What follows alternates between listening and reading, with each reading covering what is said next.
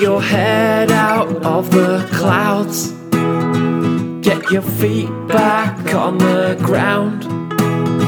Get stuck into pop culture with Stick Around.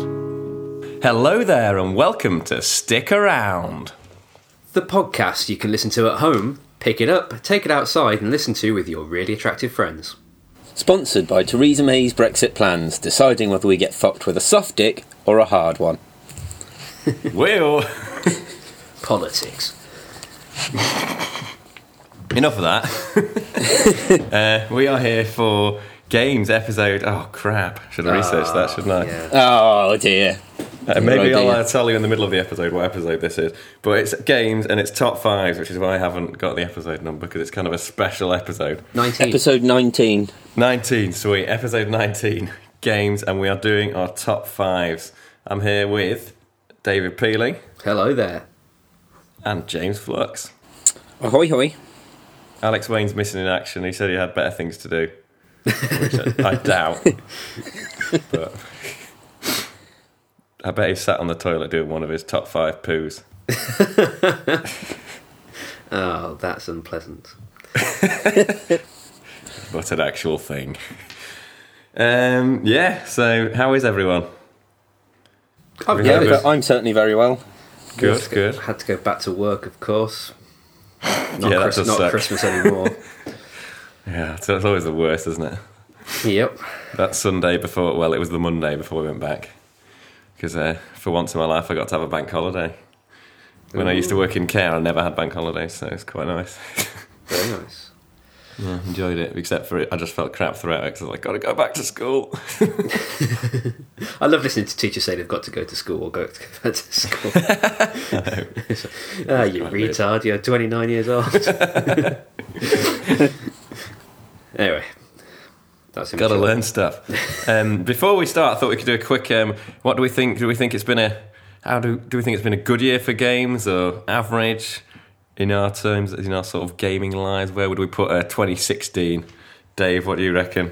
Well, I felt like it was good at the time, and I've been trying to put together this list. Compiling is a bit much. I've just named 5 games, but trying to come up with this list of 5 games and looking back, and it was slightly weaker than I thought it was at the time. I think there are enough good games for me, but I don't think I don't know about it being, a plethora of fantastic games or anything. Does that make sense? Like I've not been disappointed. I don't know that it's going to stand. I don't think in 10 years' time we're going to go back and go, oh, that 2016 was an excellent year for video games. That's one. Yeah, I agree. Although there's a few games I wish I'd played, and my list isn't just of 2016 games. As usual, I'm going to do the games I played in 2016 because I played quite a lot of old stuff and things like that. Although 4 of them are from 2016, which shows it's been a pretty good year. But yeah, there's been so many I haven't. Like, I really wish I'd played Doom because I've heard so many great things. So I'm going to play that. I wish I'd played Rise of the Tomb Raider, which I suppose isn't a 2016 game, but it was on PlayStation. Yeah. Which is kind of why my list is not just of the year, because I find in games it's very confusing because they come out at different times on different things, and Sure. it's not as clear cut as like a 2016 film or album or whatever. Yeah. But yeah, I think it's been pretty good. Yeah, but I think a lot of the stuff that's been good has been sort of polishing of stuff that's already been. There's not been that much revolutionary stuff. No. Maybe that's what's. But yeah, there's been a lot of good stuff. But yeah, I don't know if it's been one of my favourite years. Probably not, because it's been a year where there has been basically fuck all Nintendo stuff. So this will be one of those few lists where there's not much Nintendo games on, which will probably change this year with the Switch, which I'm excited about. Mm-hmm. But yeah, I've enjoyed it. Flux, what do you reckon? Did you play Doom, by the way? Because it seems like your kind of game that you might have played. Yeah, I did. Actually, did you review it for the podcast? Yeah, I did. Yeah, I thought you did. Yeah, and I enjoyed it. In terms of this year, I sort of went the opposite way of Dave. I agree with both of you that it's overall. I think it's probably a solid year, but it's not going to be. It's not groundbreaking by any stretch. But when I went to look at what my top 5 were, I thought, I'm going to really struggle here. I'm not sure that many great games came out this year that I've played and can talk about. And then as I went through, I was like, "Oh, was that 2016? Oh, yeah, I really enjoyed that.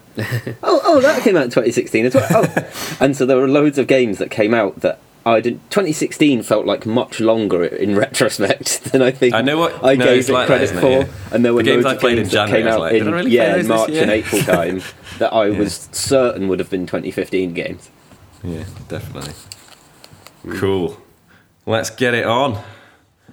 Let's get the list on with let's start with Flux. Do you want to give us your number 5 of 2016? You're both doing games in 2016, right? Oh, I am, yes. Just making that assumption. Yeah. I'll explain when I get to me. Cool. Right, Flux, off you go. So my number 5, this was a close call between a couple of games that came out in November this year that I'm currently playing through, both of which I'm enjoying. But I gave the edge to Watch Dogs 2, developed and published by Ubisoft, and again released in November this year. Like I say, it was a tough call between two, Battlefield 1 being the other game. But I gave this the edge essentially due to the kind of variety of content. Battlefield 1 is a good first-person shooter, and like I say, I'm enjoying it, and it nearly made this spot. But ultimately, it's a first-person shooter through and through. There's not the variety that there is in Watch Dogs 2, so I gave Watch Dogs the edge. I'm nowhere near completion of this, so I'm not going to give it a sort of full review by any stretch. But my first impression was good enough for it to be number 5 on this list, so rest assured I'm definitely enjoying it. I like the tongue-in-cheek style, the gameplay on it's solid, the visuals are nothing spectacular, but absolutely fine.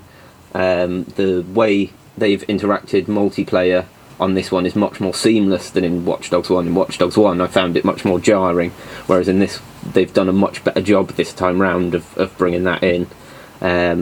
Yeah, really enjoying it. My number 5 for this year. Watch this space for a review in 2017. Ah, sweet. Yes, when you finish it, I suppose. I've heard loads of good things about this. This is definitely one I want to play this year when I see like a deal on it or something. Because apparently it's not that long, even though it's kind of open world. And yeah, I just like the idea of the story and the characters, and the vibe seems to be really good, which is surprising considering I had pretty much no interest in Watch Dogs 1 at all, and didn't hear very good things about it, but this one seems to be getting a buzz. Right, Dave. Was that a buzz? Or was that It was coincidentally a buzz from somewhere else. a literal buzz? Who's had a... Excellent. Right, Dave, we'll go on to your number 5. Cool. Right, so my list is going to be games that came out for the first time on any format in 2016 that I played in 2016. So the one that's one that may have made the list or may not, that's going to be missing for that very reason, is Rise of the Tomb Raider straight away, as that came out originally in 2015 for Xbox. Did it come out 2015 on PC as well, or was it? I think it might have been early this year. I can't remember. Oh, I'm not sure about PC. Yeah. So, and obviously it's got to be games that I've played, so I had a look through games that have come out, and there are a whole bunch, particularly that came out in the last quarter of 2016, that I will absolutely get to, and I want to, and look fantastic. But I just haven't got round to yet. So Watch Dogs 2 I am playing at the moment, but I am nowhere near in it enough to have an opinion worth mentioning on a podcast. That is assuming that any of my opinions are worth putting on a podcast. So, number 5 this year, I'm going to go with the game that, for me, defined 2016 almost in video gaming, and that's Pokemon Go. So, Pokemon Go came out in the summer of 2016. To great fanfare, was released, if you recall, I believe in the USA first, and then as it made its way around the world, making a lot of people very getting very souped up for it, and it dropped in the summer of 2016 in the UK, and at first I absolutely loved this game. It was a really fascinating way of thinking about augmented reality gaming, getting people out of the house, going walking, getting steps, and getting some fresh air, seeing people around the town doing the same thing as you. That was very cool, working out who was playing the game. The game, for me, also brought a lot of kind of memories back and let me reminisce about when I was into Pokemon the first time, back when I was 10 or 11, something like that, at the start of secondary school, and collecting cards and watching the show. And as I say, it gained such widespread attention that it was probably the only game this year that really made the news. People who never played games before were talking about it, had seen it, had heard about it. People that I knew that weren't into computer games were downloading this so they could play it and reminisce themselves about their childhoods. Walking down the bankside on the Thames, we're looking at hundreds and hundreds of people on my lunch hour trying to catch water Pokemon and things like that.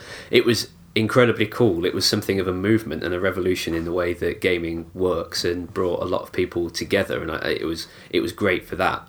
However, it's fundamentally not a great game, or certainly wasn't for a long time. Lots of glitches. The servers were not up to scratch at all, which is I'm not blaming Niantic for that, because they had no idea that it was going to be as big as it was, but it ruined the experience for a lot of people. The game lacked the fighting mechanic was always lacking at the start, for my money, being far too different and not in a good way from the fighting mechanics in the conventional Pokemon games. And as the maybe even before the autumn rolled round, and the weather got cold and people didn't want to go back outside, the game had already lost millions and millions of users. However, that peak, though, that month when it was absolutely at the peak of its powers, it was a spectacular offering that really that changed the way a lot of people viewed video games. And I don't know that a game has to be good, can only be good if you play it for a long, long time, or you go back and replay it, or so on. So that it entertained me for those few weeks for a free to play game is worthy of a mention on this list. So Pokemon Go is my number 5. This is one I hadn't really considered this, actually, because I compile. I'm a bit of a geek. Compile whenever I play a game, I put it on a list and give it a score. So that at the end of the year, I've got a bit of a list, and this wasn't on that list. Just because I guess I didn't think of it as a game. It was more of a experience. I don't know. Yeah. But it is clearly a game. And yeah, I pretty much agree with you. It's like, so if I had considered, I don't know if it would have made it or not, but it certainly was one of the more top 5 gaming experiences, definitely, for me, because it was just so cool seeing other people. And for me, as someone who loves Pokemon, it was so exciting to see other people into it. Yeah, for sure. I didn't get the feeling of like, oh my god, you've diluted my my Pokemon experience or whatever, because everyone loves it. But I was like, yeah, this is awesome. It was very cool. It was almost like how a January in a gym should be, where with the people who usually play, you're not bemoaning everyone who's giving it a go, and it wasn't like that at all. Lots of people were embracing this, and I think it gave an awful lot of people who ordinarily would consider video gaming to be a bit of a niche, geeky type thing in the first place, gave them a bit of an insight into how much video games have maybe moved along whilst they've not been paying attention. And that's interesting. That was interesting. Definitely. So yeah, a really cool thing that happened, and I'm definitely keeping tabs on it, and I do still play it now and again, trying to catch, because they keep adding new Pokemon. They started adding some of the second generation, so I'll be intrigued once they add a few more of those. I'll probably jump back in and see whether they've sorted some of the issues out. My main issue is still the fact that you can't hatch your eggs while your phone's not on. That still annoys me, because it drains the battery. And I think I'd do that a lot if I could do it. Because if I could just turn it on and not have my screen on, like on the bus or whatever, and then hatch my eggs when I'm walking to school, etc., etc., I'd still be doing that now, pretty certainly. But yeah. because it doesn't involve having to look at your phone, which is kind of what I like about it. But yeah, hopefully they'll sort that at some point. And they've had a year, but but yeah, certainly some issues with the gameplay, but a really, really cool thing that happened. Like, it kind of came out of I remember I always heard about it was coming, Pokemon Go, but I just didn't really think about it. And then when it came, it was just like bam, and I was just like, Jesus, I never thought it was going to be this big. I thought it was going to be a thing that some people, Pokemon fans, were like playing and talking about, but like not everyone else would suddenly get into it. So pretty awesome. But it's been a pretty heavy Pokemon year for me. With that, I got into the Pokemon card game, which I played. I think I reviewed the Pokemon trading card game online on one of the episodes, which is a really good sort of conversion of the card game onto. You can play it on your tablets or whatever. Yeah. That's really good. But my number 5 is Pokemon Sun and Moon. Ooh, on the 3DS. Which, I haven't been this excited to play a Pokemon game since Pokemon Red many, many years ago, and I've played probably 3 or 4 since. X, Y, thingy, Alpha, Ruby, Sapphire, and another one, I don't know which name, I forget, Silver. But yeah, I was super excited for this. I was watching, I don't know whether it was partly because of the Pokemon Go hype. Well, I've always been into Pokemon, I've always kept tabs on the news, but it probably increased my excitement for it, and I think it increased sort of the level of press that Nintendo and stuff gave it, because they knew that more people were going to be interested, and it has ended up selling shit tons, probably because of the Pokemon resurgence. But I was so excited for it just because I heard, they were changing quite a few things up, like there wasn't going to be gyms anymore. The fact it was set in a sort of Hawaii, or it's called Alola, but it's based on Hawaii, excited me because that's like a tropical environment. I like bright colours, so I knew there was going to be lots of bright colours.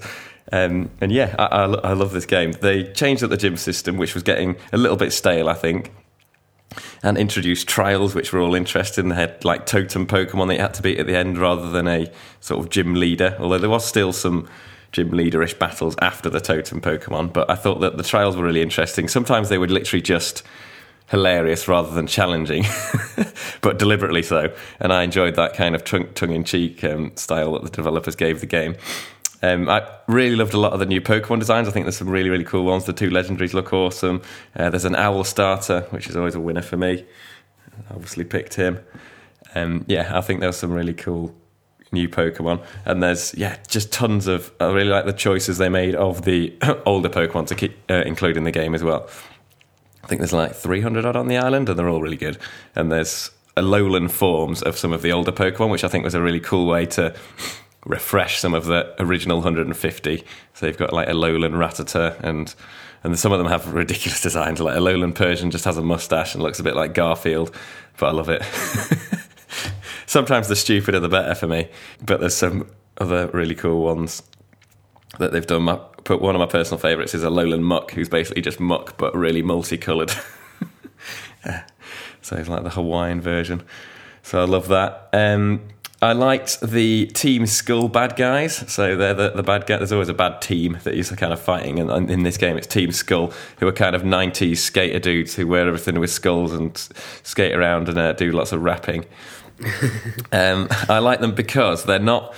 What's annoyed me in some recent Pokemon games is that there's always this story of the bad guys are trying to destroy the world and you're the only person who can stop them, and that kind of annoyed me because I want Pokemon to be about me being a Pokemon trainer and becoming the best there ever was, not save the world. And this game was Team Skull are more of a nuisance. They're a bit more like Team Rocket in the first games. They're just a nuisance that you want to get rid of, but they're not particularly destroying the world or anything. And so it made me feel more like Ash in the anime in those first seasons, where you're just trying to be a really good Pokemon trainer. You're not trying to save the world or anything. And so I really enjoyed that, more focus on the Pokemon training rather than the whole world collapsing or some stuff like that, which has been a sort of repeated theme in the last few Pokemon games. I also interestingly played through this while listening to a podcast about it, which was kind of cool. First time I've done this with a game, because they sort of divided it up into chapters, and then they'd get 3 of them would get together and discuss the chapter at the end of each one. So I'd play through the chapter, then listen to this podcast on the bus to school and stuff, which, I really enjoyed it, and it increased my enjoyment of the game. And I think it's a testament for it that something like that could happen. So for each chapter, there was enough for them to talk about, to make a podcast about it. And it does cover a lot of interesting themes, like loss and sort of how you treat your kids and how things you say to them have an effect, and more of an effect than you probably think. It does cover some fairly heavy themes that you wouldn't think of from a Pokemon game, but it's not overbearing in any way. Like, you don't have to pay attention as such to that stuff, or if you're not too interested. But yeah, I thought that was cool. But the main thing I love about the game is that I love the world of Alola. I think it's so bright and colourful, and it's as bright and colourful as the Pokemon in it. There's good variety. There's like 4 or 5 islands. I can't remember how many. Probably a slight spoiler. But they're all great. There's great variety in the islands, and I just loved the sort of bright feel of everyone's dressed in like Hawaiian shirts, and all the characters are interesting, and it's got one of the best professors for a while, Professor Kukui. I loved him. I thought he was cool. And yeah, just a really, really good Pokemon game. For me, it's the best Pokemon game since Pokemon Red that I've played. I think it's some high praise. I think it changes up just enough to make it feel fresh while keeping like all the good stuff. And it still has flaws. There's still some things that feel a bit antiquated about it, and I wish they didn't have this sort of very complicated EV, IV system to make your Pokemon viable to play competitively online. I wish there was just like 2 or 3 options that your Pokemon could be, and you just... so you don't have to go around catching hundreds of them and breeding and all that stuff. That stuff doesn't really interest me, and I just end up cheating to make the Pokemon. But... So that's the thing that I wish they would fix. But other than that, the story and stuff and the one-player experience was really, really good. And yeah, I could go on, but I won't because I'm rambling and we're supposed to be speeding on. So I will move. Sorry. Just very quickly David. on that, I thought it was remarkable. I've not played them myself, but I saw that Sun and Moon were the fastest ever selling Pokemon. Nintendo's fastest selling games ever, Pokemon Sun and Moon. Yeah, they sold so much. 85% more than X and Y. Crazy, isn't it? So I'm sure Go must have had an awful lot of influence on that. I'm not saying that there weren't a lot of hardcore gamers already like yourself who were playing it regardless, but I thought that was a remarkable fact. Yeah, especially considering, I mean, X and Y sold well. Yeah, it was a game that sold very well. So when you get that kind of increase on that, it's pretty impressive. But yeah, it's just, I think, just because more casual gamers went out and got a 3DS and got Pokemon Sun and Moon because of Pokemon Go, it kind of reminded them of it, I suppose. And then probably wanted to go back and try a more standard Pokemon experience. But anyway, enough Pokemon, or is it? James Flux, you're number 4. Well, I certainly won't be discussing Pokemon, so so that is enough Pokemon for now. So my number 4 is Tom Clancy's The Division. Cool. I bought this for my brother for Christmas. Developed and published by Ubisoft and released in March this year. The Division was a game that I was really excited about when it was first announced. I really liked the premise of the story, of sort of an America after a biological terrorist attack where the streets are empty, as New York has effectively turned against itself and hundreds of people have died, or thousands of people have died, and you're sent in as kind of the last hope to try and clear the streets and turn the city back round. Much like Destiny, it's a kind of cross between MMO and a third-person shooter, where you can team up with other people that are playing the game with you in real time. Just as you reach an objective, you can see them and team up with them, or you can just brave it alone and just run past the other people. There's this game I picked up and I was really excited to play, and I played it and really enjoyed it whilst I played it, and then for a variety of reasons that I can't even remember, I put it down and effectively completely forgot about it. And then I picked it back up recently as I saw it on my shelf. I was like, I never finished The Division, and it's really enjoyable. It's really well done in terms of the visual style is great, the graphics are really, really good. The mechanics make the game hard, but enjoyably hard, not so frustratingly hard that you're like, I can't be bothered with this, but certainly tough enough that it's a challenge going through if you're playing single player. The PvP element is really well thought out, where you go into a dark zone where you get much better kit, but in order to get that kit out you have to extract it so that someone can effectively clear the biological chemicals off it to make it fit for use, and in doing so other players can attack you and steal your gear, and you could do the same to them. That can be frustrating, but there are ways to obviously work it so that you get your gear out and have fun doing so. I really enjoyed The Division, and again, because I'm not near completing it, I don't want to provide a full review, but I really enjoyed the premise of this game. The gameplay was really good, and the kind of the sub-stories as you go into each of the missions are really, really interesting. So yeah, I really enjoyed it. It's number 4 on my list. It might have been higher, I think, if I'd completed this. I think it's possible that it would have gone higher up. But as it stands, it's a solid number 4 from me. Really, really enjoyed it. I bet your brother will too. Cool. Yeah, I'm hoping he will. But anyway, Dave, your number 4 then. Great. Thank you very much.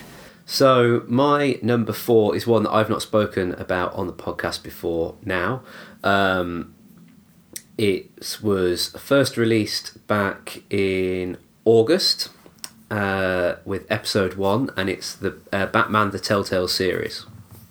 So this is a Telltale game. They most famously have produced Walking Dead and Game of Thrones games before now, but this one is set in Batman's universe. It's adapted from the Batman comic book series, but it's a new story. There are 5 episodes in the series so far. First one was released in August, and the last one was released in December, and that concludes the first series.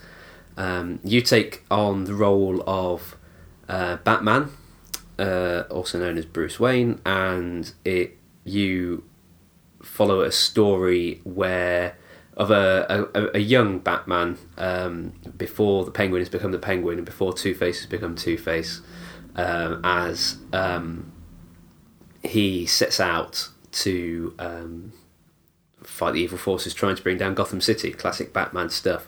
It's also classic Telltale stuff. The game is very much story driven.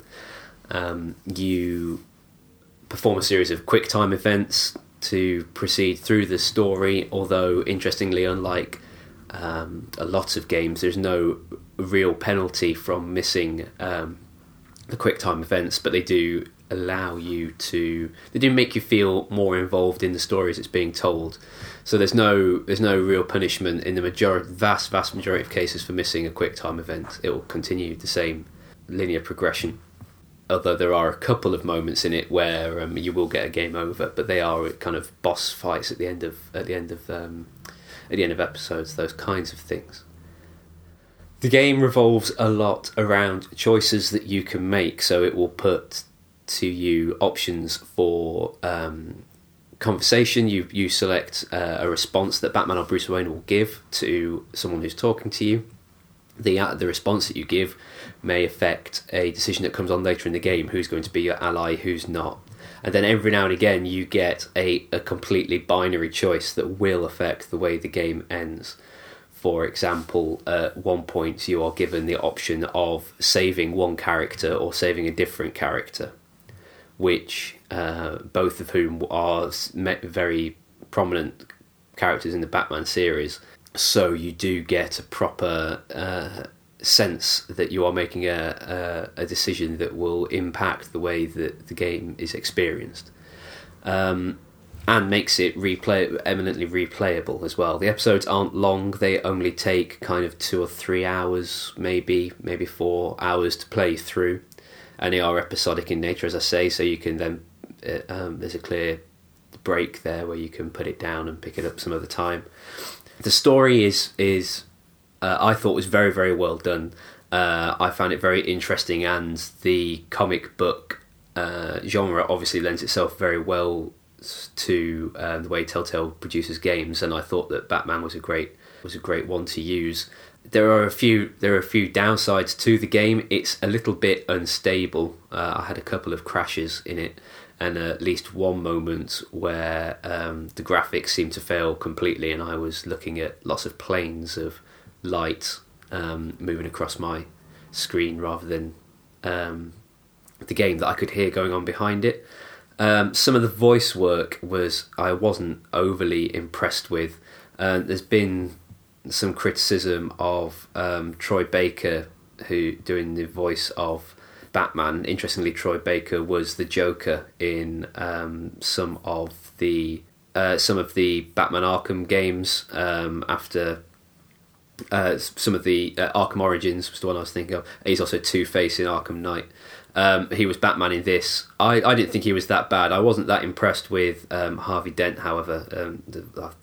I wasn't very convinced by the voice work there at all. But those are kind of minor points.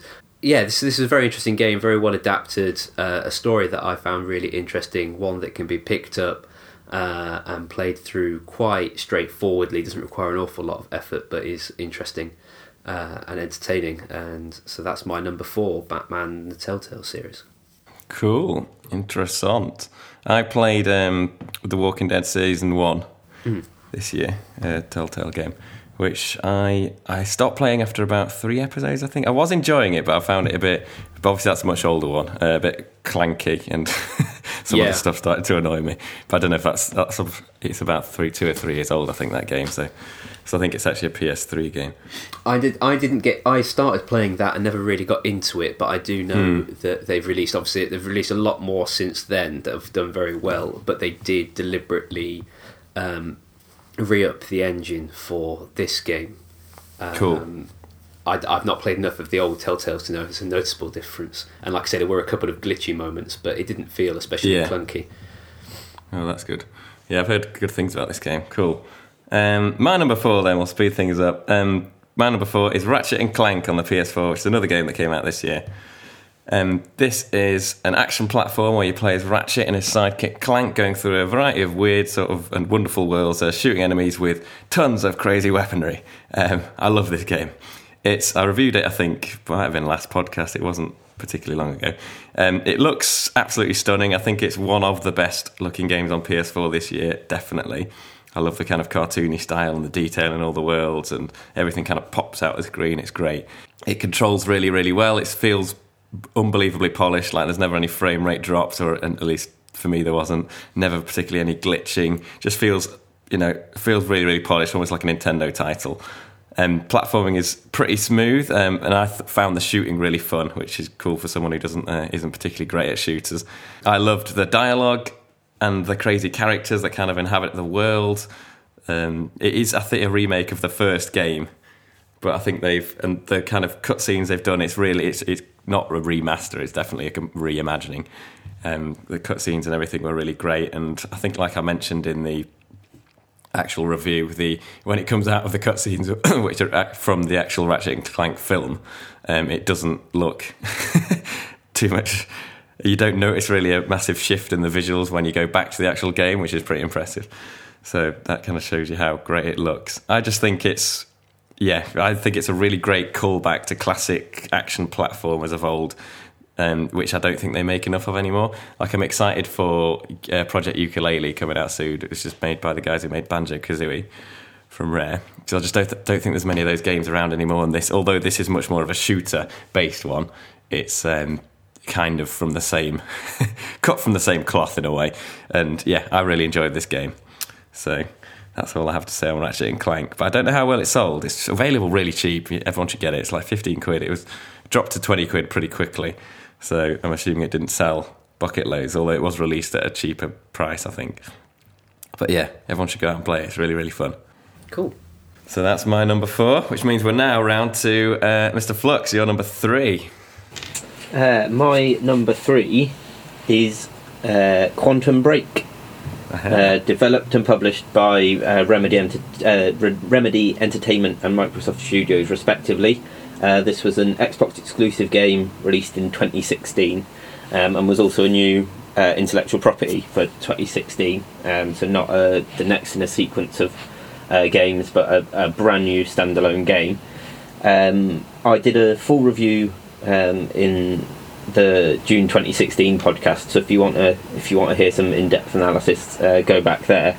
But in short, this was a game that I really, really enjoyed. It had a really great story, and it had some really interesting elements that kind of accompanied it. So there was like a TV show that went along with the choices that you make in the game, and so as you make your choices, the TV show would play those choices out with other characters that you don't get to play, but that you can kind of interact with in some level in the game. So that I felt that worked really well and was really interesting.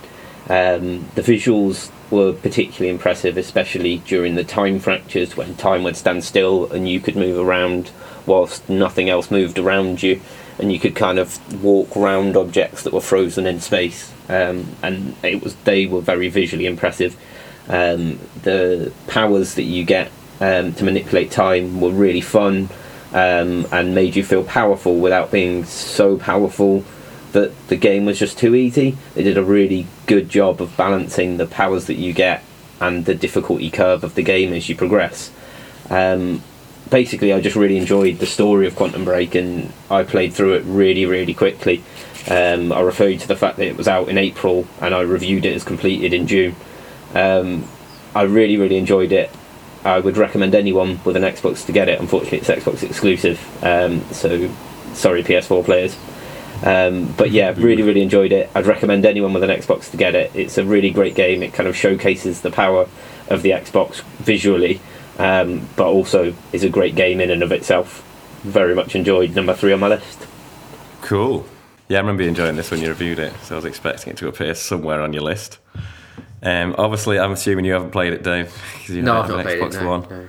Neither do I. Dave, your number 3 then. Thank you very much. So we are moving now to a one of the kind of what I've heard called as a triple I game. So a kind of mixture of an indie and a triple A. It had a lot of expectation before its launch earlier in the year. Not that one. I'm thinking of Firewatch.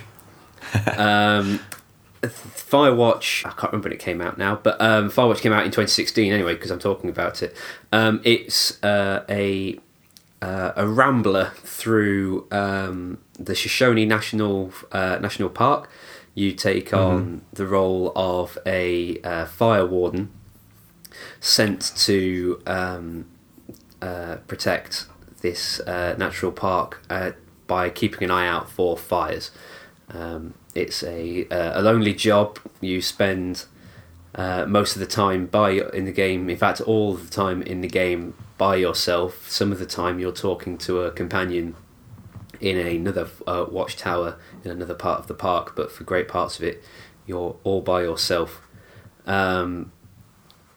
The game is absolutely gorgeous. Uses a mixture of kind of umbers and oranges and reds to convey the beauty of this national forest. The game is very straightforward in terms of its controls, but has a very in-depth, touching story about friendship and love and loss, and often makes you think that the game is going to go in a direction that it ultimately doesn't. And in that sense, it's very much about the kind of the fact that this is set in life, not in the kind of world of most video games. So the storytelling was absolutely fantastic. The game was wonderful. It had elements of drama and theatre and tension that were fantastic. Your kind of some of the detective moments were very well done. It left you with a feeling of dread at lots of times, almost a Hitchcockian kind of sense of dread for great parts of it, but was really touching and moving. I really, really enjoyed this game. So yeah, that was my number 3, Firewatch. I know, Clive, you've played Firewatch recently. What did you think about it? I have played Firewatch recently. If I was making a list purely of games that came out in 2016, this would have been my number 5. So this is the one that kind of got bumped off by the one which will come later, which isn't from 2016. I really enjoyed Firewatch. I pretty much agree with everything you said. I didn't really know what to expect other than it looked beautiful and you walked through a park. Yeah. And I kind of liked that going into it. And yeah, it took me to places I wasn't expecting, and in a good way. I loved how the place you were in wasn't huge. Like the actual map isn't massive, so you kind of got to know it. I like that about it. Like, yeah, you really got to know the place. Like when you got asked to go to certain places, you quite often I didn't even have to look at the map. I'd be like, oh yeah, that's that sort of grove over there or whatever. I'll go and walk over there, and it's kind of just like a hiking simulator, but weirdly entertaining. And yeah, it's just I really like the story, and I know I'm not going to spoil anything, but there's been quite a lot of criticism about the ending, but I liked the ending. I thought it was good. Yeah, absolutely. I thought it was very well done. I think a lot of people's opinion of the ending were more that they expected it to be more than that, but I thought absolutely the way the story that is being told is about, that's the point anyway, I think, and I enjoyed it for that. Yeah, same. It's hard to talk about without spoiling it. Yeah, absolutely, yeah. I agree. I think it went... There's a couple of things which are a bit loopholey and didn't make that much sense to me, but overall I was really, really happy with the story, and I just thought it's cool to sort of walk around and like this. They thought about the detail of the world and the things they'd left kind of lying around, and you discover these things. And it's cool to discover, like, again, I can't go into things because of spoilers, but you discover lots of cool stuff, some of which isn't necessarily part of the actual story. They're just like a bonus thing that you might discover or might not, depending on your playthrough. Yeah. And I found those kind of things really cool. But above everything, it just looks absolutely stunning. I thought the art design on it and stuff was brilliant. Looked really, really good. And I thought the camera thing was kind of genius as well.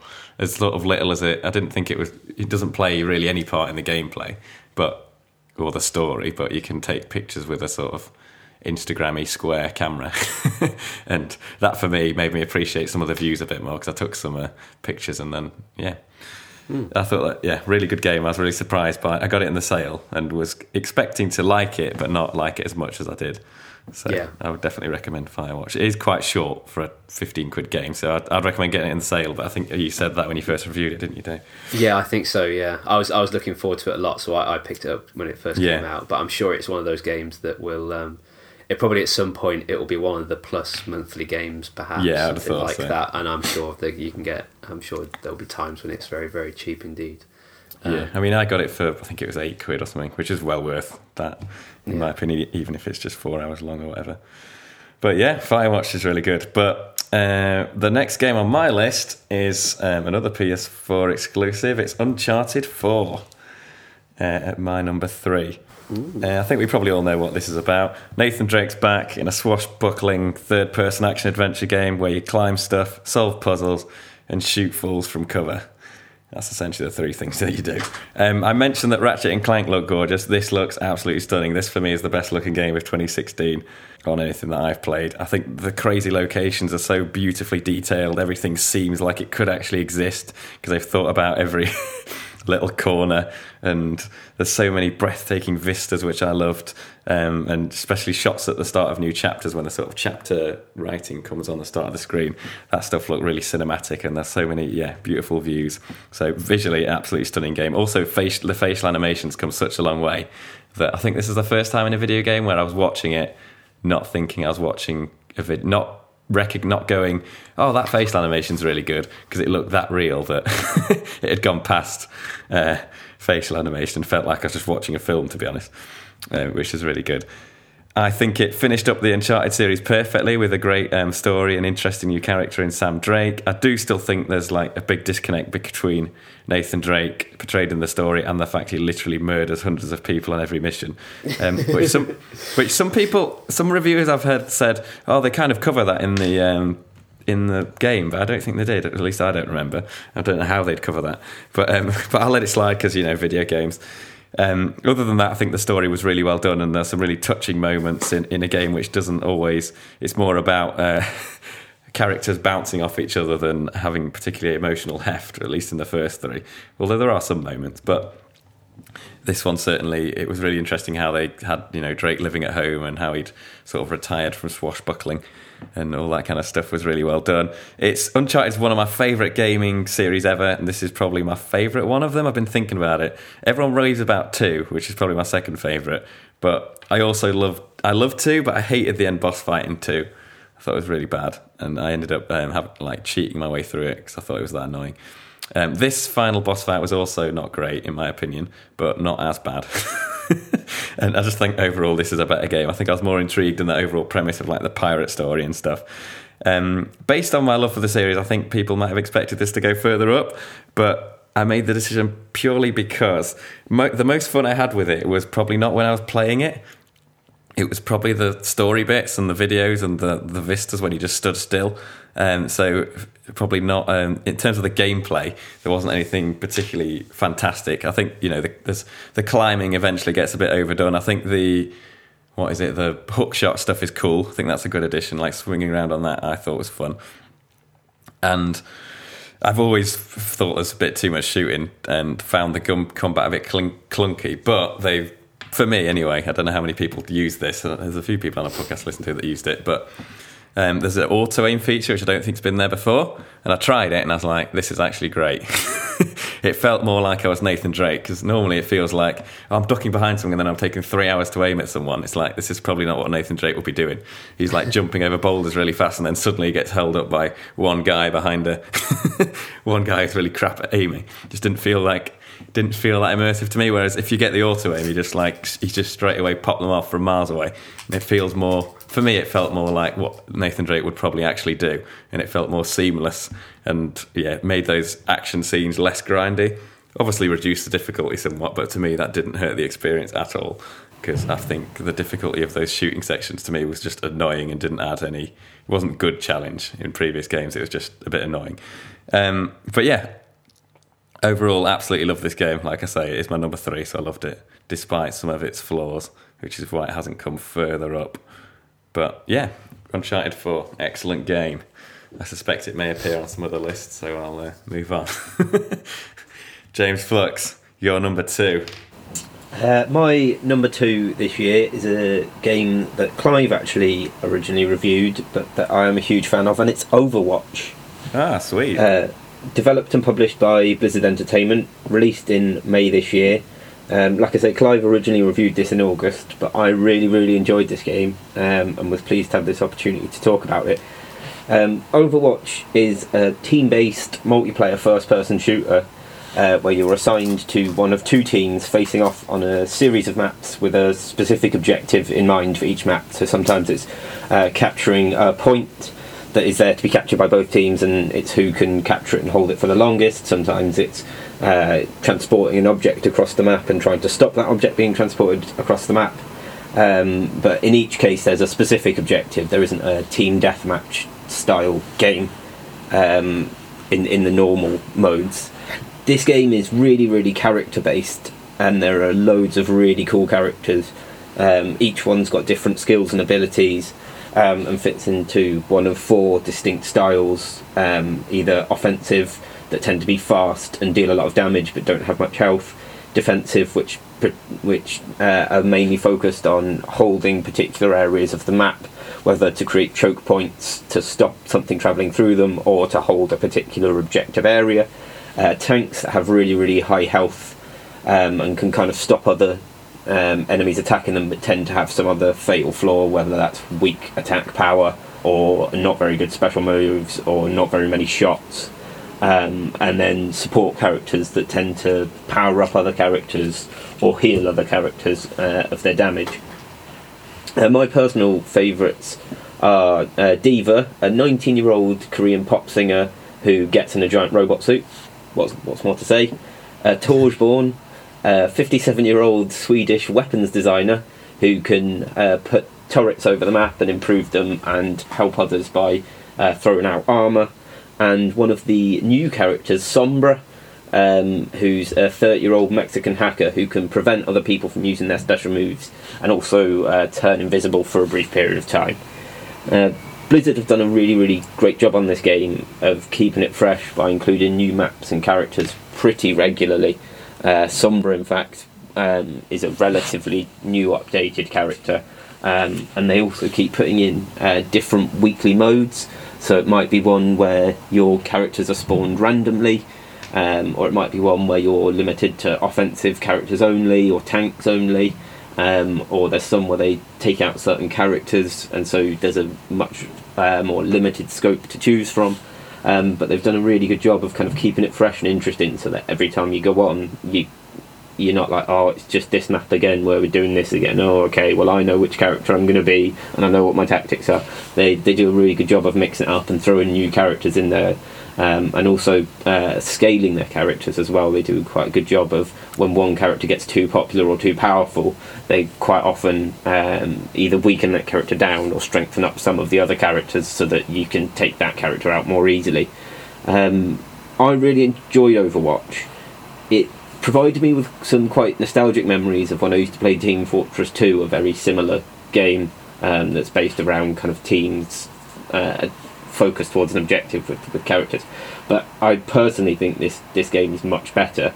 The characters here are much better, and there's a sort of greater variety of characters, and really your success kind of lives or dies on the formation of your team and how well you played together as a team. And I think that's part of the reason why I really enjoyed it so much. It's a fresh take on first-person shooters. Most first-person shooters now try and focus on making it as real as possible, and it effectively revolves around who has the best fast switch motion and shoots first, or who can find the best hiding place. And this game in no way does either of those things. It's very much focused on what your character is and how you use them, and it doesn't sometimes, for example, it doesn't matter how many people you kill often, because you might be one of the support characters that are healing others or helping others or doing something else. What matters is completing the objective, and I really enjoyed this. I thought it was a really, really great team-based game. The visual style, whilst nothing to write home about in terms of amazing graphics, is a cool cartoony style and certainly is impressive. I really enjoyed playing King's Row, the London map over winter, when they had the snow coming down and wreaths on the doors and stuff, and it looked really, really amazing. And yeah, basically I think this is a really, really great addition to the first person shooter genre. It's really enjoyable, it's really fun, it's accessible to everyone, I would say, realistically no matter your age, because I would say it's not, the deaths aren't particularly gory. If you're of a reasonable age child, I imagine you could get into this. It's quite a cartoony style, it's quite good, but it's also fun for the likes of me and Clive pushing our 30s. So I thought I'd get that dig in, albeit on myself. Yeah, I really, really enjoyed this. It was absolutely brilliant. I don't know if it's going to be on Clive's list, so I'm not going to ask what he thought of it, but I certainly really, really enjoyed it. Well, my lips are sealed. Dave, what's your number 2? Thank you very much. So, my number 2 is a game that I've unfortunately not had a chance to speak about on the pod before today. It came out towards the end of October of 2016. It's one of the more highly reviewed, one of the better reviewed games of the year on a massive budget. It is EA's Battlefield 1. Uh-huh. Battlefield 1 is a first-person shooter set during the First World War, and like the rest of the Battlefield series, mainly features large online multiplayer gaming. It as I say, it's set in the First World War, and for some reason, and I got this myself, and I don't know that I can properly explain why, that kind of caused some controversy, because the First World War, for some reason, holds a different kind of meaning in people's heads. It kind of feels different from the Second World War for some reason. People have been playing Call of Duties a Medal of Honours around World War II for a long, long time. I remember playing Allied Assault and things like that when I was a kid on the PC and loving killing Nazis. There's a much clearer, probably good and evil story that has been applied to the Second World War. Whether that's whether when it comes down to individual men fighting in the field against other men, that that actually applies or not is up in the air, I suppose. But there's that, the overarching good versus Nazism storyline that you can't apply to the First World War. In a kind of nod to that, the developers have attempted to kind of demonstrate in some way that the game is aware of those kind of sensitivities, and every cutscene, every loading screen kind of talks about the horrors of the First World War in a way that is clearly not at all trying to glorify it, but trying to pay a little bit of an element of respect to it, whilst still fundamentally you're playing the role of a First World War soldier shooting other First World War soldiers. The game, however, once you get past that, and I think people have managed to get past that for every other type of shooter ever, so I don't know why it was an issue for this one. The game is an awful lot of fun. I really, really enjoy this game. It looks absolutely spectacular. The scenery, the maps are so well done. They are so atmospheric. They reek of authenticity almost. The maps move and change as the game progresses. You can destroy buildings and trenches with explosions. When grenades land in the mud, they create a small crater that stays there for the rest of the game that you can use as cover. You can take out a sniper by blowing up the windmill that he's been sniping from the top of. And that kind of change through a game, particularly things like capture the flag type games where you can dramatically change the scenery that people are hiding in for your advantage or for their disadvantage, is a really, really great feature. The weapons are really well balanced. They obviously aren't quite as they're not quite the same as ones that you find in other shooters. But that said, they are clearly weapons that, if they did exist in exactly this kind of form in the First World War, were not prevalent in the kind of numbers that you find in this. There are a lot more. Everyone has access to fully automatic weapons and things like that, which probably isn't entirely accurate. But this game it's not about trying to be entirely accurate, I would hope, because that would seem to be slightly disrespectful, I suppose. It's set across not just across the trenches on the Western Front, but also other conflicts in the First World War, some of which haven't garnered quite as much attention as others, including battles between the Austro-Hungarian Empire and Italy in the Alps, and Britain fighting the Ottoman Empire in across Egypt, the Sinai Peninsula, and Arabia, that kind of area. All of those different maps and locations favour different classes, different fighting styles.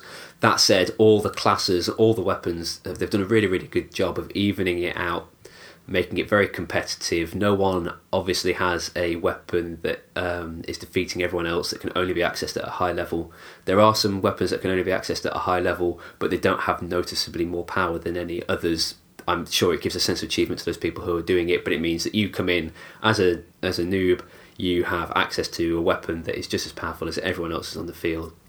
They've done a really good job eliminating camping, all those kinds of things, so I think it's really accessible, akin to the kind of developments that you saw in Star Wars Battlefront, also made by EA, set in a different kind of genre. The The squad working is really, really well done. There are great incentives to work as a squad, something that you don't find in Call of Duty to quite the same extent, with a balance between all the different classes, the support, the medic, the assault, or the scout, working together for a common objective, someone giving orders, so you all work towards the same goal. You're all fighting with each other, flanking people, and you can spawn on your squad mates so that you can spawn in the middle of the battle. You don't have to run across the field to get to you, provided that you're working with your squad. So I love all of that. Some of the behemoths are spectacular. There's a Zeppelin that will fly in to support a losing team occasionally. When that is destroyed, it looks absolutely incredible as this thing bursts into flames and falls down onto the battlefield to then be used as cover by people. Or it's a really, really great game. I've really enjoyed this. An awful lot of fun, really entertaining, really atmospheric, and really kind of at the apogee of what a multiplayer online shooter should be for my money. Absolutely, yeah, really enjoyed Battlefield 1. Cool. I played this at a friend's. It seems like a really solid shooter. It's not my kind of shooter just because it's too realistic, but I did enjoy, made by the same people, Battlefront this year. I played a little bit of that. I had quite a lot of fun with that when I got it cheap. They definitely have the mechanics and stuff like that down. Yeah, sure. Yeah, it's definitely, but it requires too much skill for me. So, and I'm crap. My number 2 is Geometry Wars 3 Dimensions on the PS4. Now, this is also on Xbox One, I believe. This is the one that's not from 2016. This is from 2014. I played this right at the start of the year and absolutely loved it, to the extent where it's made my number 2. And I wanted to mention it as well, just because it's one that probably not many people have heard of. It's a multi-directional shooter. You are in charge of like a highly manoeuvrable sort of spacecraft, but as the name suggests, Geometry Wars, it's more of a shape. You play a top-down view, and you're essentially shooting and avoiding shapes that are kind of flying at you. As I said, multi-directional shooter, so the first stick moves your ship around and you can move pretty fast, and the second stick shoots in whatever direction you hold that stick in, so you can shoot in any direction. One of the interesting things it does is you have to collect what are called geoms. So when you shoot an enemy shape, it'll release some geoms which you can then go and collect. And that will increase your score multiplier. So unless you do that, your score is not going to be particularly great. So you've always got to be diving into the places where you've shot lots of shapes, which means you're always diving into the action and you can't just sit on the periphery blowing stuff up. It's just some of the most fun I've had playing a game, and completely different to Uncharted 4. It's got no story whatsoever. This is purely enjoyable on its gameplay. It's got loads of different modes. It uses that mechanic that I've said and just makes loads of fun different modes out of it to keep it fresh. And the sort of adventure mode, as it's called, which is essentially just loads of levels on top of each other, mixes it up really nicely, and it's never gets stale. You feel every time something new comes into the fray, or it makes sure that you're not playing the same mode twice in a row. And yeah, it's just really addictive to just kind of have one more go, because every go only takes like 1 or 2 minutes. It's a game that absorbed me like no other this year, really. When I'm playing it, I'm just thinking purely about the game, and I can't concentrate on anything else whatsoever because it's that intense. But I just absolutely love it. I think the music's really cool, and it just creates this really awesome atmosphere with the sort of techno music and really colourful, bright neon sort of shapes that are flying around the screen. And yeah, just a really, really fun gaming experience that I had at the start of the year. And it reminded me why I love games, and it is mainly because I love gameplay that kind of absorbs me. And I think this game has that in spades, to the extent where it just doesn't need a story or anything like that whatsoever. And yeah, so my number 2, Geometry Wars 3 Dimensions. Everyone should get it because it's probably pretty cheap by now. It's in the sale quite a lot. I think I got it for like £3. Probably the best £3 I ever spent. Wow. awesome game. Yeah. You say you said you denigrated yourself at the end of my review about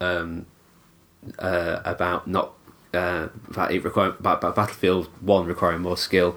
I tried playing Geometry Wars on your recommendation, and it absolutely fucking blew my mind. I could not keep up with it at all. It was so fast paced. There was stuff going on everywhere. It was lasers. It was flashing. It was absolutely mind boggling. I can see why it's an awful lot of fun if you're into it, but my goodness, it made me feel old. See, that's my I obviously first person shooters I'm not very good at. This kind of thing I probably am quite good at because I grew up playing these kind of games, I suppose. But, yeah, I can say it definitely reminded me of a game that I knew that it reminded me of games that I used to play and played well and got in, but I just can't. It's a type of game that I've not played in so long, and I don't know that I couldn't find my groove again, and which is frustrating. Maybe more frustrating than if it was an entirely new type of gameplay that I'd not come across before. Because I remember that when I was a kid, I was awesome at it, or I felt like I was anyway. Maybe I wasn't, but who knows? It's definitely that kind of old school difficulty level. It gets pretty difficult. Although it has you can get to the next stage just by getting 1 star of the 3, which means you don't have to. And that's what I tend to do. I'm not the kind of person who goes around 3-starring stuff because I don't really care. I'd rather just get through it and have fun. But yeah, I'd just had so much fun with this game that I think it deserves to be on my number 2. Which means we're now around to number 1s. Dun, dun, dun. James Flux, do you want to give us your number 1? So my number 1, it's managed to make the best of 2016 for me, because although initially released on some platforms in 2015, it was released for the Xbox One in 2016, and therefore that was the first opportunity I had to get it and play it. So I've considered it a 2016 release, as it was released to me in 2016. Developed and published by Psyonix, it's Rocket League. Yeah. This was originally reviewed by Dave, I think, in last year's top 5s. I couldn't find. I was trying to find it on the lists, and I couldn't. So I assume it was in last year's top 5. It will have been, yeah. But yeah, this is a simple concept where you take control of rocket-powered cars to play football. I think that's probably the best way to describe Rocket League. Absolutely. However, within its simplicity is its fun and the fact it is more addictive than crack. This is a hugely addictive game. It's super fun. You can sit and play it, even though the round's only 5 minutes. You could sit and play it for hours and hours and hours. I keep coming back to it. It doesn't matter what I'm doing. Every so often, I haven't played Rocket League in a while. Yeah, let's break that out. It has definitely been responsible for some of my best gaming moments of 2016. Playing with friends online or here in Casa de Flux, including with Dave. We've played a couple of games together. But yeah, it's super fun. I really enjoy the new Rumble mode that they've brought out, where on top of the kind of standard mechanics of playing football, you're given I suppose weapons. You're given certain abilities that you can use either on the ball or other players to move them out of the way, or stop the ball in motion, or take a really powerful shot in one direction. I'm really enjoying that feature. The problem is there isn't much to say about this game because its concept is so simple, but it's equally so well executed that it just keeps you coming back and back and back. It's super fun. Everyone I know that's played it has either highly recommended it or enjoyed it massively. I've not met anyone who's gone, oh no, I played Rocket League but I couldn't get into it, or I played Rocket League but I didn't really enjoy it. Everyone I know that's played it absolutely loved it. And yeah, it's my number 1 game of 2016. Massively enjoyed it. Cool. I played this game for the first time this year as well, and it would have definitely made my top 10. Didn't quite make my top 5, but I had a good time with Rocket League. But similar to Dave with Geometry Wars, I just couldn't get any good at it. And then eventually meant I didn't end up playing it that much. But yeah, I think I would have probably enjoyed it more if I'd played more with people I know and stuff online. But it's a really fun game. I just couldn't get. It seemed to me the more I play, wasn't getting any better, and it got frustrating eventually. But yeah, I definitely had tons of fun with it, and it's such a really simple concept done really well, and I'm glad it's done so well. So yeah, I was looking through. I was trying to find inspiration for this list, and saw Rocket League in someone's list of best games in 2016. I got very excited about putting it in my own, and then realised that I'd been playing it for longer than that. But it doesn't feel like it at all. It feels still so fresh and new, and it's one of there are maybe 2 games on my PlayStation that I keep on coming back to, and this is one of them. And it's so much fun. It is so addictive. It's endlessly entertaining. Such a beautifully simple concept. Yeah, absolutely enjoyed it. Yeah, stunning game. Really enjoyed it. Sweet as. Right, Dave, your number 1. Cool. Right, so my number 1 has already been mentioned today. It's the final installment of a long-running franchise that has gripped the PlayStation world for years and years. It's Uncharted 4: A Thief's End. This game, Al spoke about it earlier in the year, as well as Clive just talking about it now. I made some very ill-advised comment about the way that it was probably going to look, and I was really very wrong. This game is perhaps the most beautiful I've ever seen on PlayStation. It is stunning. The depth of scenery, the animation of the characters, the way everything moves. The mission when you are in a Jeep driving across these mud flats was absolutely mind-blowing, spectacularly well done. The ending, as you said, the final boss fight, Clive, as you say, yeah, I got a bit annoyed by that. It didn't really necessarily fit with everything else. I hate a arbitrarily hard boss fight against another human being when you've just I would have loved it if they just didn't have one. You've just mushed up 500 people with machine guns to get to this point, and then here's a pretty geeky guy who's now absolutely kicking your ass. It doesn't really hold together. But that said, to put that to one side, the story was very well done. It meant a lot. It followed on from the others really well. The ending was I found really well done. It's an interesting kind of take on kind of shooter protagonists' lives almost. No, it absolutely doesn't reconcile the fact that he's killed literally thousands of people. He's kind of the fact that he can sit at home and play Crash Bandicoot doesn't really fit with his Pol Potty-ian kind of manner when he's exploring the rest of the world.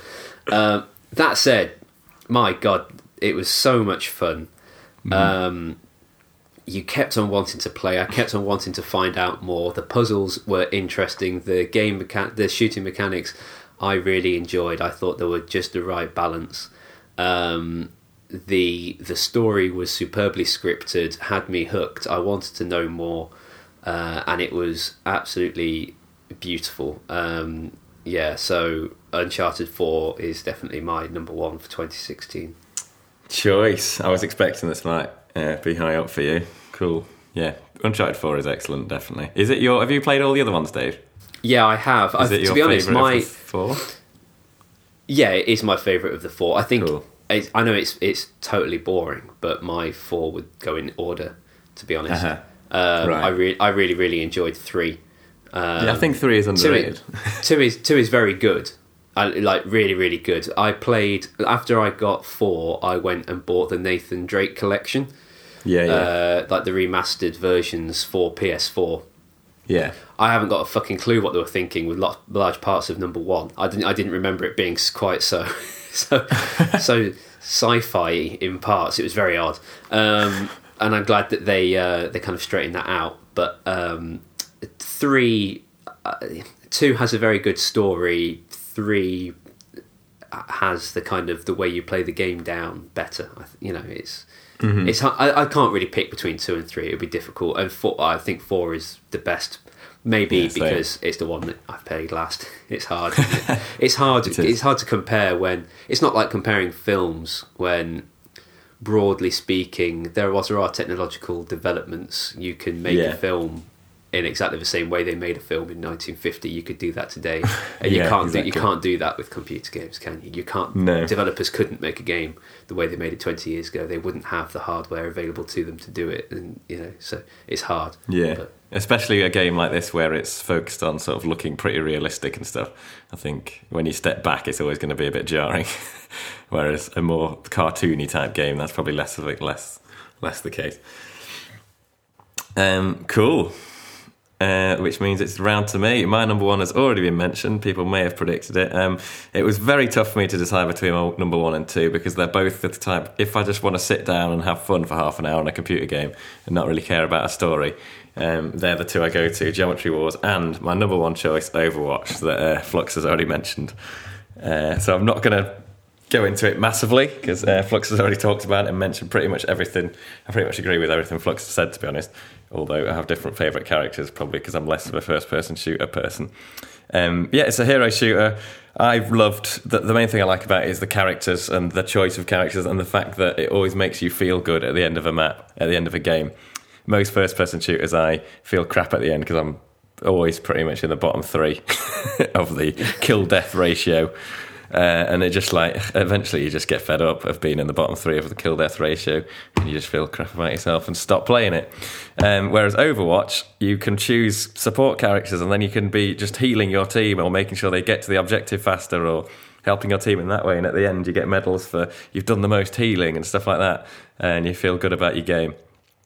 Which is what I loved, and that's what the characters I played the most, because I really enjoyed feeling like a crucial part of the team in the support character, and everyone's kind of trying to stay within range. Lucia is the one I played the most, who kind of heals within a certain range. So you try and you can speed everyone up, get to the objective, and then when you're at the objective, you're this sort of health, giving out health, and everyone's trying to stay near you so that you're giving out health, and you try and strategically position yourself so that you don't get shot, but other people can still get the health that you give out within a certain range and that kind of stuff. And just thinking about a shooter differently really made it interesting for me, and not just going in there to try and get the best kill-death ratio. Made it a real fun game for me. That said, I still enjoyed some of the more killy characters like Pharah, who has this jetpack and kind of hovers high in the air and can rain down rockets from above. Just all the ones that kind of really twisted up the idea of just being a soldier who runs around and shoots, and had something else to their game that they could do that was interesting. I thought there's some really cool characters. Stuff like Junkrat, where normally he would have a weapon where normally you get you've got 5 grenades in your grenade launcher and then that's it. You've got to go back to your machine gun. Junkrat can just unlimited throw out grenades everywhere, and that's so fun. And just blow shit up constantly. But you're playing him in a way almost sometimes you're just trying to make a wall of grenades to stop people going somewhere rather than necessarily blowing them up. But yeah, all the different ways you can play the game, and it's a little bit like Super Smash Bros. I find it fascinating because it's a game that you could get hours and hours, because if you've got bored, it's just just try a new character, and then it's a completely different game. Like in Smash Brothers, they all have different abilities, and same in this. I only know 3 or 4 of the characters particularly well, and even those I'm not great at, but because I've probably only put 10 or so hours into the game, but they've been some of the best 10 hours of gaming I've had in 2016. And yeah, I just love the different abilities and getting to know the characters, and I'll always watch one YouTube video first to see what skills they've got, and then get in there and try and be good with them. And then some of them just don't click at all and others you have real good fun with. So yeah, awesome. And like Flux said, love the cartoony sort of aesthetic, and I like the fact that some people, I think a sort of campaign would have been cool, but I don't think it's needed. I feel quite fine without one, and I'd quite like the characters not really having too much of a backstory or anything, and just having these. I think they have enough personality without needing a backstory, which is a testament to the characters' design and stuff. So yeah, Overwatch is an awesome shooting game that I'll probably be playing for a lot of time. It's similar for me to Splatoon, in that I can pick up, play it, have a whale of a time, even though it's more of a straightforward shooter than Splatoon. So yeah, so happy with Overwatch, and came completely out of the blue for me. Like, I had no idea about it. I just thought it was going to be one of those shooters I was not interested in, but that was not the case. So yeah, number 1, Overwatch. Buy it. I've seen it cheapish recently. Now and again it drops to like 25. God, I worry that I've got too much going on. I feel like I was worried that I kind of missed it the first time round when it first came out, and then I'm a little bit worried about ones that rely so much on online play, buying them cheap months later. You know, about whether I'd be too far behind the curve, whether there wouldn't be enough people still playing it, that kind of thing. I think this one... Yeah, I wouldn't be worried about that for 2 reasons. Number one, unlike the likes of Battlefield and stuff like that, there isn't a level up progression where... But like, people will get better than you because they've had more practice than you, but it's not like they'll have better weapons or anything like that, like they would on a Call of Duty, where you'd come in and you'd be like, oh, okay, they've all got the best gun on the game and I'm stuck with the worst gun on the game. Everyone is the same all of the time. There is no progression in that sense beyond getting better with the character you've chosen, which I love. And then 2, I haven't noticed any drop off in terms of it taking longer to find maps or anything like that. There seems to be exactly the same amount of players on now as there was when I first got it. And it's accessible anyway. It's like a game that you'll find someone you're pretty good at to start with, and then that'll get you in, and then. I'd say if I can get into it, me being pretty crap at first-person shooters, I think anyone who's probably played more of them will be will be able to get into it and have a good time. Oh man, I might have definitely get it. Yeah, get it. We should do a team together. I don't know if well, you've got PS4 now, Flux, haven't you? So we could. I have, and I have got Overwatch for the PS4. Oh, cool. Let's get on it. I had to swap it over because I had it for the Xbox, and then I was like, now I've got a PS4, and I know a couple of people that have it on the PS4. I'm definitely going to want it on the PS4, so I took it to CEX and swapped it over, and I think it was like a £2 or something to do it. So I was like, obviously going to do that. Worth it, yeah. The only, I think one of the few negatives I've got to say about Overwatch is that I haven't been able to get on with you at the same time yet. This is a letdown. No, that's mainly my fault because I'm crap at knowing when I'm going to be playing. It's always usually an impulse thing because of my ridiculous busyness at the minute. But next time I have a half term, we should definitely organise a session. August. Even if August, get inside, close the curtains. Yeah. We should just organise a day where we play some online games. That would be cool. For sure. Yeah, absolutely. We could chuck Rocket League onto that list. Yeah, exactly. There's loads of games we could have a fun time playing, I think. Definitely. Cool, we should do that. Right, so now with our 26... Sorry, just very quick, because that gets me to a point that was made to me over Christmas, was I have a friend who doesn't live in this country at the moment, who's got a job elsewhere. I don't know if he wants me to... I won't mention his name or anything, or to say too much about the story, but because I've not spoken to him beforehand, but he made a point over Christmas that kind of touched me a little bit, was... online gaming kind of has this bit of a reputation, and I used to think it as well before, of kind of just 13-year-old boys shouting and swearing at each other and calling everyone faggots. And actually, I found that some of the most fun that I've had on computer games this year, and this year has been the year when I've got into online gaming. Mm-hmm. I remember last year you weren't particularly into it. No, not at all. A few games, didn't it? Yeah, absolutely. And mainly that was all because of Wi-Fi availability and really boring technical points like that. And this year I have definitely got into it in such a big way, and I have been playing Battlefield 1, and before that Battlefront to a smaller extent, but Battlefield 1 particularly, we've been making appointments to play. I've been playing with people that I don't get to see all the time, or get to see very rarely because they live in other parts of the world or other parts of this country. And the chat you have between loading screens and just whilst you're playing together is so much fun. And I think that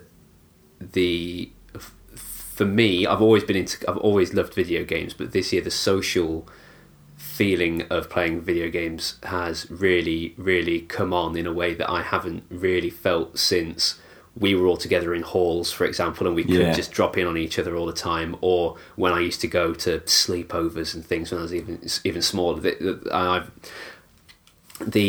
effort that big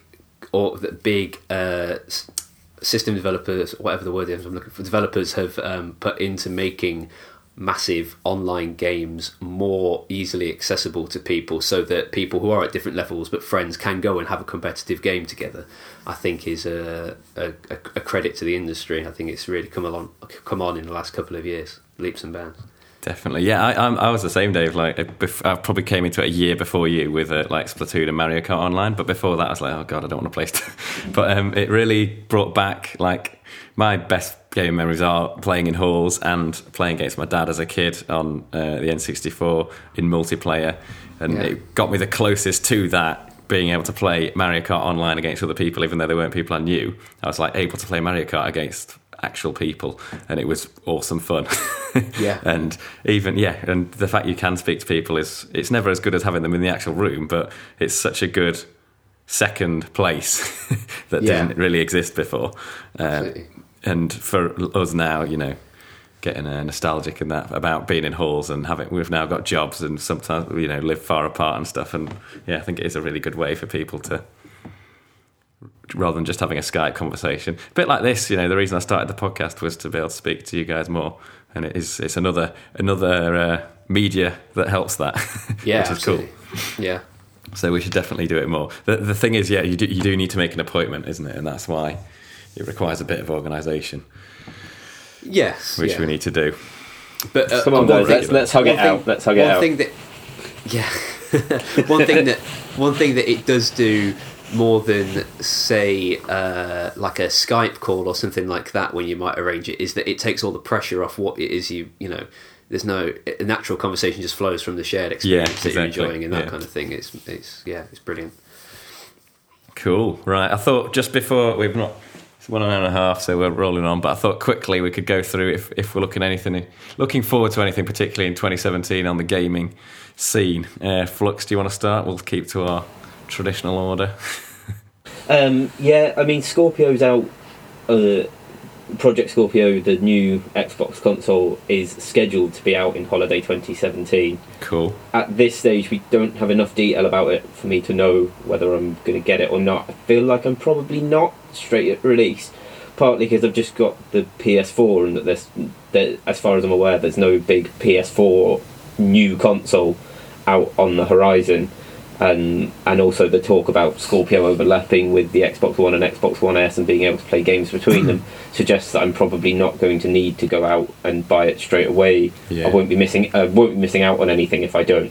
So, but we will see. I might get to, if once more details are out there, I might get deliriously excited and go and get it anyway. In terms of the other, something I'm not excited for 2017 because it's already happened, but is big news for me, is they finally, after they said they were bringing it out since backwards compatibility came out, they said, oh yeah, this is one of the games that's been voted for, it's definitely coming. But the BioShock series has just come out on backwards compatibility. Probably it's between that and Arkham as to my favourite game series of all time. So I've already about halfway through BioShock 1. I absolutely love BioShock. It's so good. So if you, like me, were a fan and have kept your games, get on the old Xbox One backwards compatibility, get them installed, get out there. Cool. Sounds good. Yeah, I mean, I'm not going to be getting a PS4 Pro because, I'm not bothered about having slightly better graphics for 300 quid or whatever. But, I can understand the appeal of some people doing that. Dave, were you looking forward to anything in particular? Yeah, for sure. One game that was noticeably absent from all our top fives this time round was No Man's Sky, which was so anticipated, and I think I called it. I think I called it would be disappointing. Yeah, you definitely said that. Yeah, probably not as disappointing as it ended up. No, maybe. Who knows? So I don't want to get my hopes up too much. That said, I've definitely got my hopes up too much for a whole bunch of things. So there's 29 I'm really looking forward to. That's it's coming out on the PC, so I'm not sure how I'll get around to playing it, but I might try. Set within a flat, and it's follows the lives of a bunch of people as they're preparing to move out, but it's like story driven, looks beautiful. Cuphead, my God, have you seen the trailers for Cuphead? Yes, Either that of does you look two. really cool. Oh, Is that my finally coming goodness. out? It comes out it's supposed to come out in mid 2017. Be Xbox Cool. One, unfortunately. So I might have to, and PC. So I might have to go. I don't know how I'm going to get my way to playing it, but I'm going to try. Based on 1930s American animation, side-scrolling shooter, and it is based on 1930s American animation. Is such a it looks absolutely like a 1930s Mickey Mouse cartoon. It is absolutely gorgeous. How no one has thought of doing this before is mind-blowing because it's such a good idea. What else was there? There was Home Free looks pretty cool. An open world kind of dog survival sim where you play as a stray dog that tries to survive in a big city. There was also there was one more. Oh, Sea of Thieves.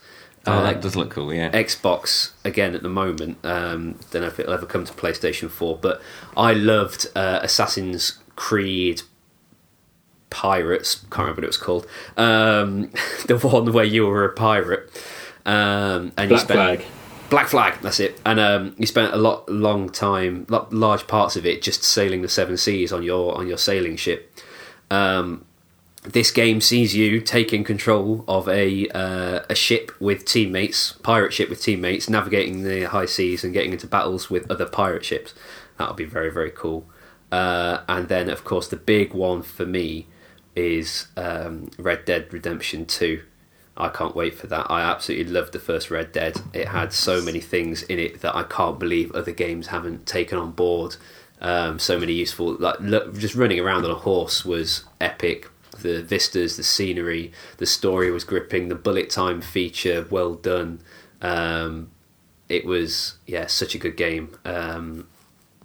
This is the one that could potentially disappoint me just because it's the one I'm looking forward to so hard. But Rockstar haven't let me down yet, really. So probably unlikely to disappoint. Yeah, I'm excited for that, definitely. Should be a good year. For me, the Switch is coming out, which I'll be buying. Maybe not necessarily at launch, but I'm expecting... Well, there's a Zelda game coming out and a 3D Mario, two of my favourite series as such of all time. So if they don't make it into my top 5, they'll have to be pretty disappointing. So that's definitely the highlight for me coming up this year. But I'm also very excited about Red Dead. But I suspect it will be a year of Nintendo for me, as long as they don't drop the ball. There should be lots of good stuff coming out, which I'm excited about. Yeah, Sorry. Go on, Dave. Yeah, sorry. I'm looking forward to Switch as well. I didn't want to say it then because I knew I'd totally be stealing your thunder. I'm not a hardcore Nintendo expert by any means. I didn't bother getting a Wii U. I've not got any of the handhelds. But if the Switch looks like it will be a great addition to a AAA console like a PS4 or an Xbox One, the way it's been done, and the price point doesn't seem as bad as lots of people seem to be making out. It is for my money, for my that was a poor choice of phrase, but it's not going to stay at that price forever. None of these kind of things ever do. No, and its launch prices are always high, and I think for a launch price, it's pretty low, really. And yeah, absolutely. So by Christmas of 2017, it will be £200, won't it? Probably, quite possibly. And then, there are, of course, are an awful lot of people who won't be able to afford that, and my heart, goes out to those guys. But it's for kind of a complement to another gaming system. I think it looks like it could be onto a winner. It looks like there's enough new additionality to it, and the ability to play socially again in the kind of way that the original Wii managed. If it can pull that off, then I think they're onto a bit of a hit. Defs. And I think it's a good call to bring back just slightly upgraded versions of the Wii U games to pad out the lineup a bit, because not a lot of people played them, and I think there's some really good ones. Like I think Mario Kart 8 is just a brilliant Mario Kart, and I think even if you just upgrade it a bit, and release it on the Switch, that's fine, because not enough people played it, and I don't know if you could really make a Mario Kart that much better anyway. So just release it, put some new tracks on it, sell it, and then hopefully we'll get more people playing online, and hopefully we can play some Mario Kart together. That would be cool. Maybe, and I want the sticker. And also, the thing I like about what looks good about it is the fact that I'm probably going to be able to carry the whole thing around pretty easily. So just bringing it to people's houses and having some 4-player fun would be cool. Or like next time we have a stick around live event, taking it with me. Stuff like that will be useful. Whereas the Wii U is pretty much a pain in the ass, mainly because of its ridiculous amount of different controllers, which is probably going to be less of an issue. So that'll be good. So yeah, super excited about that. I think it's going to be a good year. Excited. When's Last of Us 2 out? Is that 2018? They haven't said yet.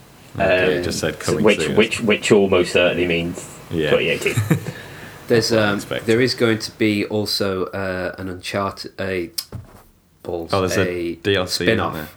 Yeah. Is it DLC or is it standalone? The Lost Legacy. That's it. I think it's DLC, but I could be wrong. Oh, okay. I thought it was a kind of spin-off, but fair enough. Yeah. So Uncharted: The Lost Legacy is what I was thinking of, and it kind of sees you playing as some of the other characters. You see the other characters from the Uncharted series. Yeah, that'll be cool. Awesome. Right, I think we'll wrap it up there. Yeah. And we'll do a quick plug time. Follow us on @StickAroundCast on Twitter, Stick Around Podcast on Facebook. Stick Around Podcast on Instagram, is it? Mm-hmm. Yeah. Stick Around Podcast @gmail.com if you want to send us an email. We'll answer your questions. What else have we got? Oh, Patreon. I think it's Stick Around on Patreon. / Stick Around. If you want to donate us some money to help us keep the lights on. Costs us about £8 hosting a month. So if we could get that covered, that would be awesome. I think that is it. Or have I forgotten anything? And don't forget to follow us. Yes. If you're not following us, you're just listening to us. Yeah, and definitely subscribe on whatever app you've got us on. Subscribe. Give us 5-star reviews on iTunes. They apparently bump us up and make us more discoverable. Not sure how that works, but do it. We always appreciate 5-star reviews. And yeah, most of all, just keep listening. Thanks for listening. Sorry, the content has been a bit more infrequent recently, but I'm going to try and dedicate an editing slot during the week so that I try and get it done on a more weekly basis. But times are pretty busy at the minute. Yeah, cool. So thanks for coming along, Dave. It's been excellent to have you. Thank you for having me. And same for you, Flux. I hope you enjoy the rest of your weekend. Thank you very much, mate. I will. Happy New Year to all the listeners as well. Yes, Happy New Year. Yeah, this is our first podcast of the New Year, isn't it? Happy New Year, yeah. There will be one coming out in the New Year before, which we recorded about 2 months ago, a music one, which will be the last one you've heard. But this one is the first one we've recorded in the New Year. So, Happy New Year from Stick Around. Stick around. Stick around.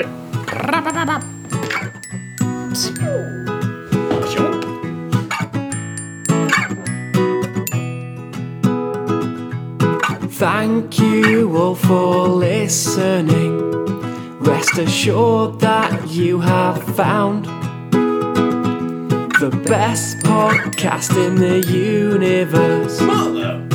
It's Stick Around.